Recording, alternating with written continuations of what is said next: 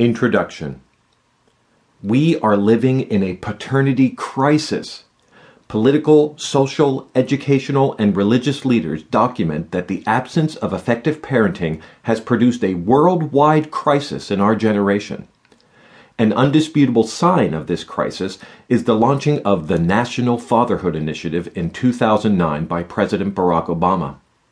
Men and women without destiny and direction cry out for a healthy parenthood that reflects a commitment of love to its descendants. How many jails would be empty if we took on the mantle of a balanced paternity? How many frustrated leaders would break through and flourish? We need hearts of true fathers and mothers to respond to this crisis. Finally, we have a faithful response to this lingering crisis.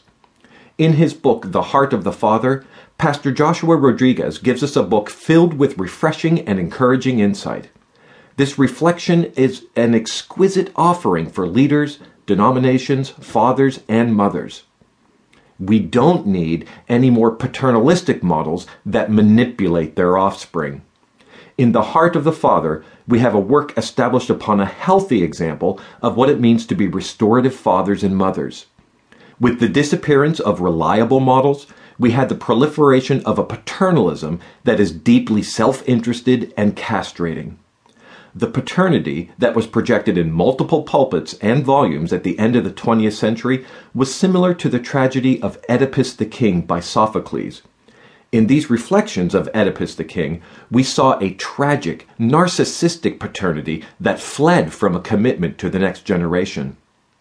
Thanks to the contribution of Pastor Joshua, we do not have a tragedy based on conflicts between fathers and children or institutions and their offspring, but instead we have a story that can restore and edify relationships. The Heart of the Father is not a tragedy, but a modern parable based on the narrative of the restoring father and the prodigal son. It is time that all of us, fathers, mothers, brothers, and sisters, hear the challenge of our generation. Pastor Joshua directly presents the existential question of paternity. Will we choose to be devastating incubators or cradles of divine purpose?